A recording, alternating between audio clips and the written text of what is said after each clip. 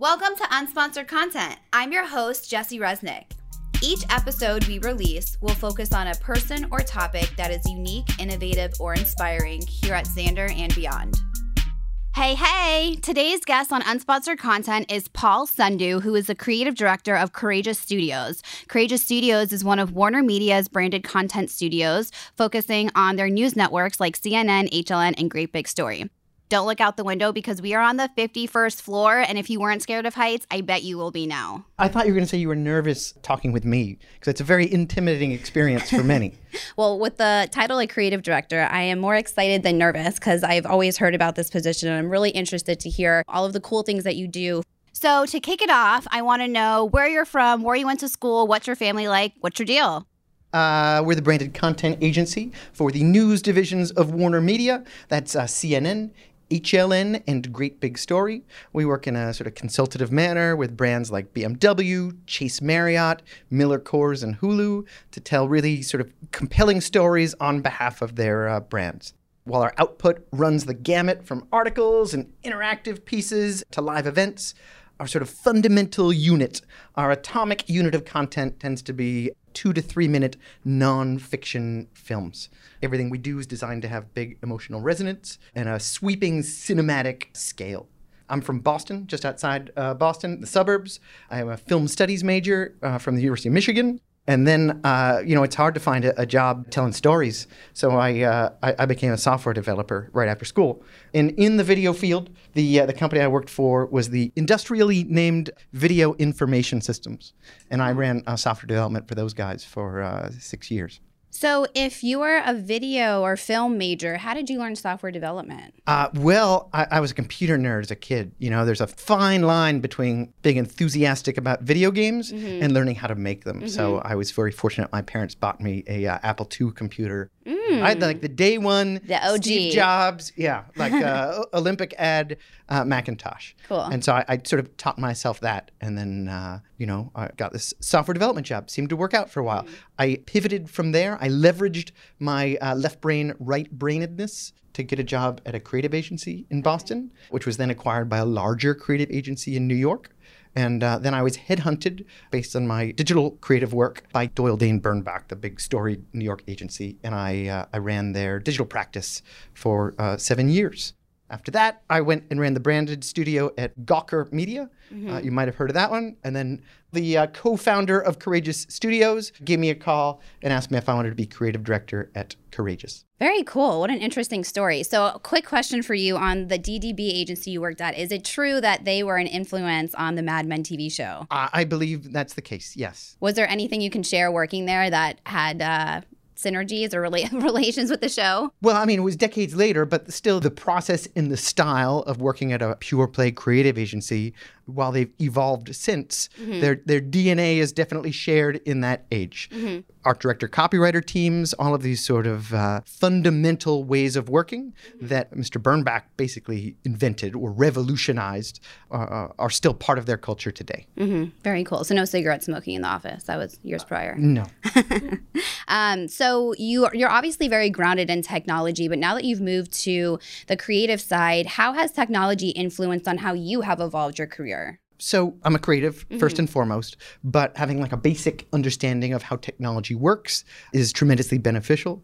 I know how to jerry-rig workarounds to things that might seem overly complex. I also know when somebody who's purportedly a technologist is BSing me or throwing around acronyms as like smoke and mirrors. Nothing makes me crazier.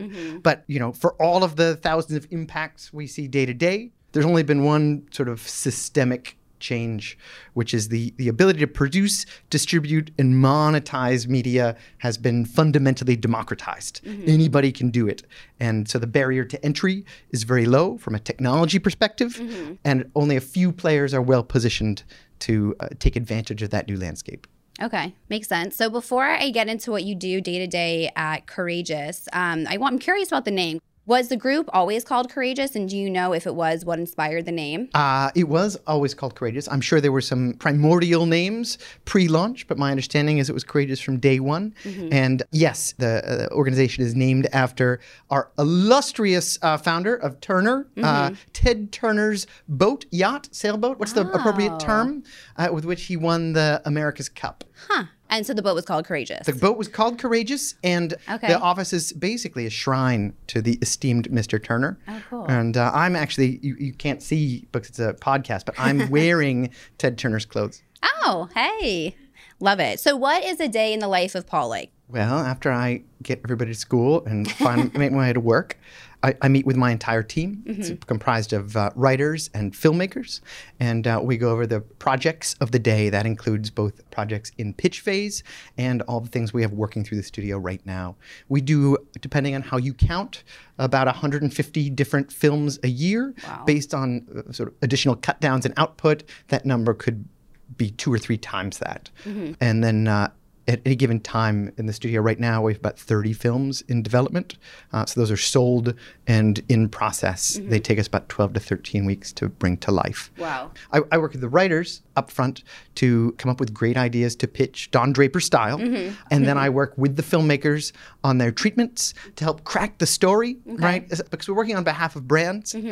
That doesn't necessarily mean the brand is the story. Right. It's if you're telling a story for a beer brand or a car brand, it's one thing for me to tell you about the features that make that product great. To be honest, it's not necessarily that interesting. In an interruption phase of advertising, right, from decades past, that's a great way to tell you about the product. But in the world where attention is our currency, I have to get somebody to want to engage with these stories. So the way we do it is we find meaningful human stories that resonate with people and align with the brand's ethos or speak more specifically to what the brand or product offers. Do you have a good example of something you've worked on recently? There's all kinds. Let's see. We did a beautiful piece for Coors Light last year where the brief was, for Miller Coors, the brief was, hey guys, there's mountains on the can. What could you do with mountains? So our whole campaign this summer is going to be all about mountains. You know, we thought we could do like a free solo sort of approach at first and tell stories about intrepid people climbing mountains, but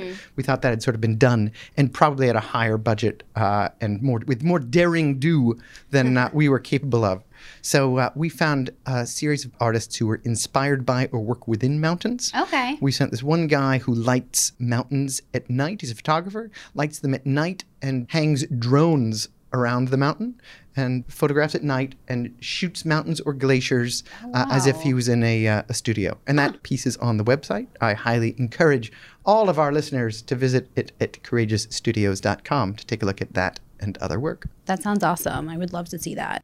And so the videos you're working on, are they all 2 to 3 minutes, or do you ever do any longer formats? It varies. So every year and more clients are asking for longer format materials. We had some great success over the past 2 years delivering some pieces for Procter & Gamble, all about the fight for LGBTQ rights within the organization. That's a situation where the company is actually telling the story of themselves and taking a hard look at their past behavior.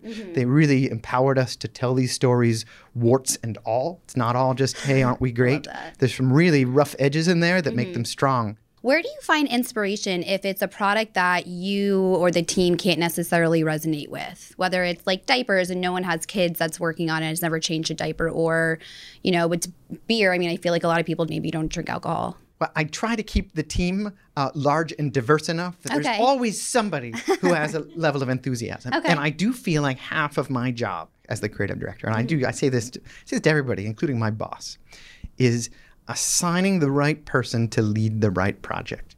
I just had 2 of our filmmakers do some stories for Dell Alienware, which are about gaming laptops.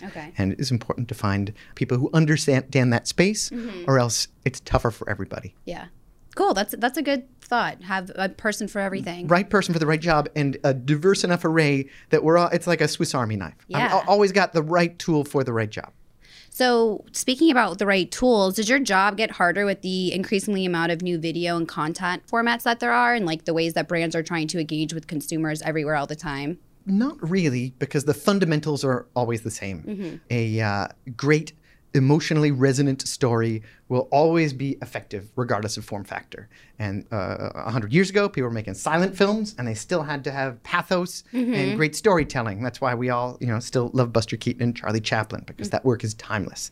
And if I'm making an Instagram story and it's 5 clicks through, you know what? It's still got to grab my heart, and it's still got to hold my attention, or else it's not meaningful. And it's been exactly the same with every form factor in between. People talk a lot about, for years now, about data and creative and how they're sometimes at odds, but they should be working together. How can data insights actually help fuel creative output? And can you give an example? I can. We lean heavily on our internal social listening and amplification team, which is called Launchpad. Highly recommend to all our listeners you reach out to our friends at Launchpad if you're looking for help. What they do is based on a particular brief we're working on, whether that's electric cars or whether that's beer or whether it's soccer enthusiasts, and they help us slice and dice for ancillary topics that people who match that demographic are also interested in. We don't use that as a mandate, but we do use it to inform our work. And it can also help us get a sense of how much we should invest in a particular topic. I think that one of our esteemed competitors at a big streaming company recently said that they use data to inform about 20% of the process. We're probably a bit more than that, but That's important. it doesn't mandate what we do, but it definitely provides input. The risk is if we follow the data every single time, we'll just make the same story over and over again. And a great example is the work we did a couple years ago for Mass Mutual. And for Mass Mutual, they wanted to tell stories of people altruistically helping other people. And in those cases, we were able to put our digital ear to the ground and find stories that got traction on social in particular, but didn't quite leave the atmosphere. So we were able to take those stories, tell our own more meaningful versions of them, and then distribute them even more widely. I know that you said that Courageous mainly focuses on the news network, so CNN, HLN, and Great Big Story. Are you making your stories for a global audience? And if you are, how do you think about either telling the same story across global audiences or kind of tweaking it based on the market? So yes, one of the great things about being in the news divisions of Warner Media is we get to lean on the infrastructure that an organization like CNN provides us. And while there's a firm line between church and state, we do not interact with the editorial teams in any capacity. Okay. We can leverage shared knowledge. So we make films all over the world. In the last 6 months alone, I've had teams in Ethiopia and Pakistan and northern Sweden and China, and we can leverage tactical resources on the ground. If I need a sound guy in Germany, we can make a call. Somebody within this giant organization knows a great sound person in Germany. And then from a storytelling or cultural perspective, it's the same way I try to align people with topics. If I just guess what's going to resonate in a particular country, I'll probably be wrong. So we try to have expertise in that culture or that geographic location. Throughout your career, you've won a lot of awards for campaigns. You mentioned winning a Cannes Lion. What campaign has made you most proud? There are so many. They're all team efforts, right? And none of them are done in a vacuum. I think the quality of our work is the highest I've ever had the opportunity to work on. The quality and culture of the team is exceptional, and I'm very, very fortunate to work with folks of this caliber. Just in the past 2 years, we've done beautiful work for, again, Coors Light, as I mentioned. We did some great work for Hulu last summer. We have done some nice work for BMW recently. Oh, we did some beautiful work for Chevrolet. Our Sleep Number work is pretty good. And we did work around the world for GE last summer. Oh, sweet. Plus the aforementioned Procter & Gamble work. And no matter what we're making, it's imperative that the output is compelling, emotional, and hopefully attention-grabbing. Capture the audience's attention. Exactly right. Just like we are doing right now with this riveting podcast. Yes. And so you've mentioned all these great people that you work with. So aside from being the right person for the right campaign, what else makes a successful teammate? Great question. Passion. And it's passion, like a focused, nerd-like passion for a particular subject matter. And it doesn't have to be the same subject matter that I'm into. But whenever I'm interviewing somebody or talking to somebody about working on the team, I'm a pretty good generalist. I know a little bit about a lot of stuff, but I'm not an expert in very many things. So when I'm talking to somebody about working with me, I'm looking for somebody who's so determined and enthusiastic about whatever their thing is that I can rest assured that they'll take that same enthusiasm and apply it to our work, because it's that sort of diverse array of enthusiasms that makes for a strong team. Awesome. I love that. Your team sounds awesome. I'd love to meet them. Well, you should come by. It's right down the street. It's around the corner from your office. We're in neutral territory right now. Yeah, totally. So what's next for you? You love your team at Courageous, but any like side projects, personal projects you got going on? The Courageous work with 150 projects a year keeps me pretty busy. Pretty busy. But, our mantra over the past couple of years has been fewer, bigger, better. And so that's what we're trying to infuse within the team. We get a lot of requests for a lot of projects, but we're at the wonderful and fortunate inflection point where we can turn some smaller ones away. Mm-hmm. And then when you really ask what's next, what I like to think we're doing, now I'm thinking big and ambitious. We're not just making these little stories and publishing them on social media. We are thinking fundamentally about what it means to advertise or represent a brand. And that is influential from our perspective. It's influential in the news divisions of Warner Media, but also we're at a unique position in the media and publishing industry, where what once was controlled by a chosen few is now managed by many. We've got a situation now where an organization like yourself, Xander, has unique insights into what consumers are looking for and how to reach them with razor-sharp accuracy. And you have control over the form factor of what those advertisements look like. So over the next year, my intent is to give us even more of a reach, leveraging internal partners like yourself, and to give us more exposure within the organization. Awesome. I love that answer. Love it. So I have some rapid fire questions for you. My first one, because you just mentioned advertisements, and speaking of Xander, what is your favorite advertisement? Oh, favorite ever? Yeah. Oh, well, I'm a DDBer, right? And so you have to say a Bill Bernbach advertisement. They sort of beat it into you. It's like a religion. So I've got to go with the Volkswagen Bill Bernbach lemon ad. But I'm a guilty pleasure is those old, was it Budweiser, Real Men of Genius ads? I think they're fun. Yeah. And then I still, every time, I don't know if you know this one, but every time I am near a train, I hum the Dumb Ways to Die song, which was like a... Hum it for us. I'm not going to say it on the podcast. Dumb Ways to Die. That's your recording contract. Thank you. Right. Done. Love It was it. an Australian agency. I think it was McCann. I don't know. We'll have to double check. It's all about train safety. Okay. Don't get hit by a train. Okay. And it was what I like about it's got a jingle, and who doesn't love a good jingle? Love a jingle. Cars for Kids. I mean, we can all sing it. And then they had a beautiful animated ad, and then they had a interactive game that played on the iPad. Oh, cool. And usually when advertisers do a bunch of things, one's good and the others are also rans. It's a good game. Yeah. I'm sure no one wants to hear what my favorite advertisement is, but I've come to my conclusion of what it is after I've been asking, podcast guests of what it is. And I've determined that it's the Calgon Take Me Away ad, because I use that phrase all the time whenever I'm feeling stressed or wanting to be just home in my bed. So I think that's my number one. That sounds perfect. Yeah. Who or what is your personal biggest inspiration? Great storytellers over, I should say, the lifetime of humanity, but for me it's really the past 100 years or so since the birth of cinema and moving pictures. I think that we are innately hardwired as human beings to want to exchange stories. I think that's why we as a species invented stories. And so the people who have taken that to the apex of their particular medium have always really impressed me. So I'm a big fan of Buster Keaton. I'm a big fan of Howard Hawks. I'm a big fan of Agnes Varda and Shigeru Miyamoto. You mentioned you have kids, right? I do, yes. What's your favorite book that you read to your kids? Well, my kids are old. Okay. Well, back in the day. My kids are 17 and 14. Oh, wow. I don't really read to them anymore. They read to me as my vision fails in my old age. When they were younger. Oh, let's see. Green Eggs and Ham was Hop on Pop. Yes. Hop on Pop was a good one. Anything Dr. Seuss. Yeah, I could probably do that one by memory. What is one thing that would surprise people about you? Oh, I'm terribly mean and cruel. I have this friendly voice on the podcast, but really it's to cover up from the verbal abuse I inflict. Yeah. Let's see. I'm on a competitive pinball team.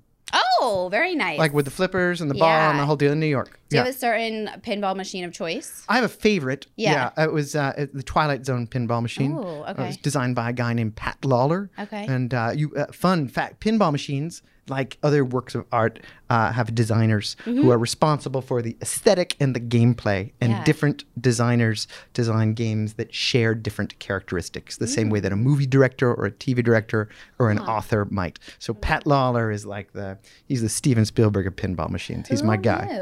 I love that. Yeah. All right. My last question for you, Paul, is what is your favorite word? Oh, my favorite word? Yeah, this was not on your list. No, it wasn't. This is a good one. Absolutely. Love it. Why? You use it all the time? I do. It's a good word for stalling, like I did just now. And then, I always believe in having a glass half full attitude, right? Work is a grind. We have a lot of stuff to do every day. And I genuinely feel like the luckiest guy in the world. I get to show up. I get to tell these incredible stories on behalf of brands with a blank canvas, more or less, every single time. And guys, you might not realize this.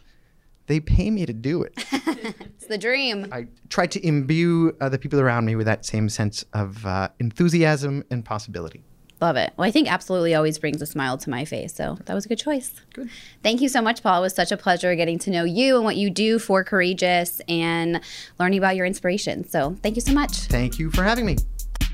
Unsponsored content is produced by Christine Rubenstein and Matter Communications with special support from Matthew Becker, Vince Pye, and Chris Severino. Connect with us on social media at Xander on LinkedIn, Instagram, and Twitter. If you like this podcast, follow us and hit the like button on this episode. Thanks for tuning in.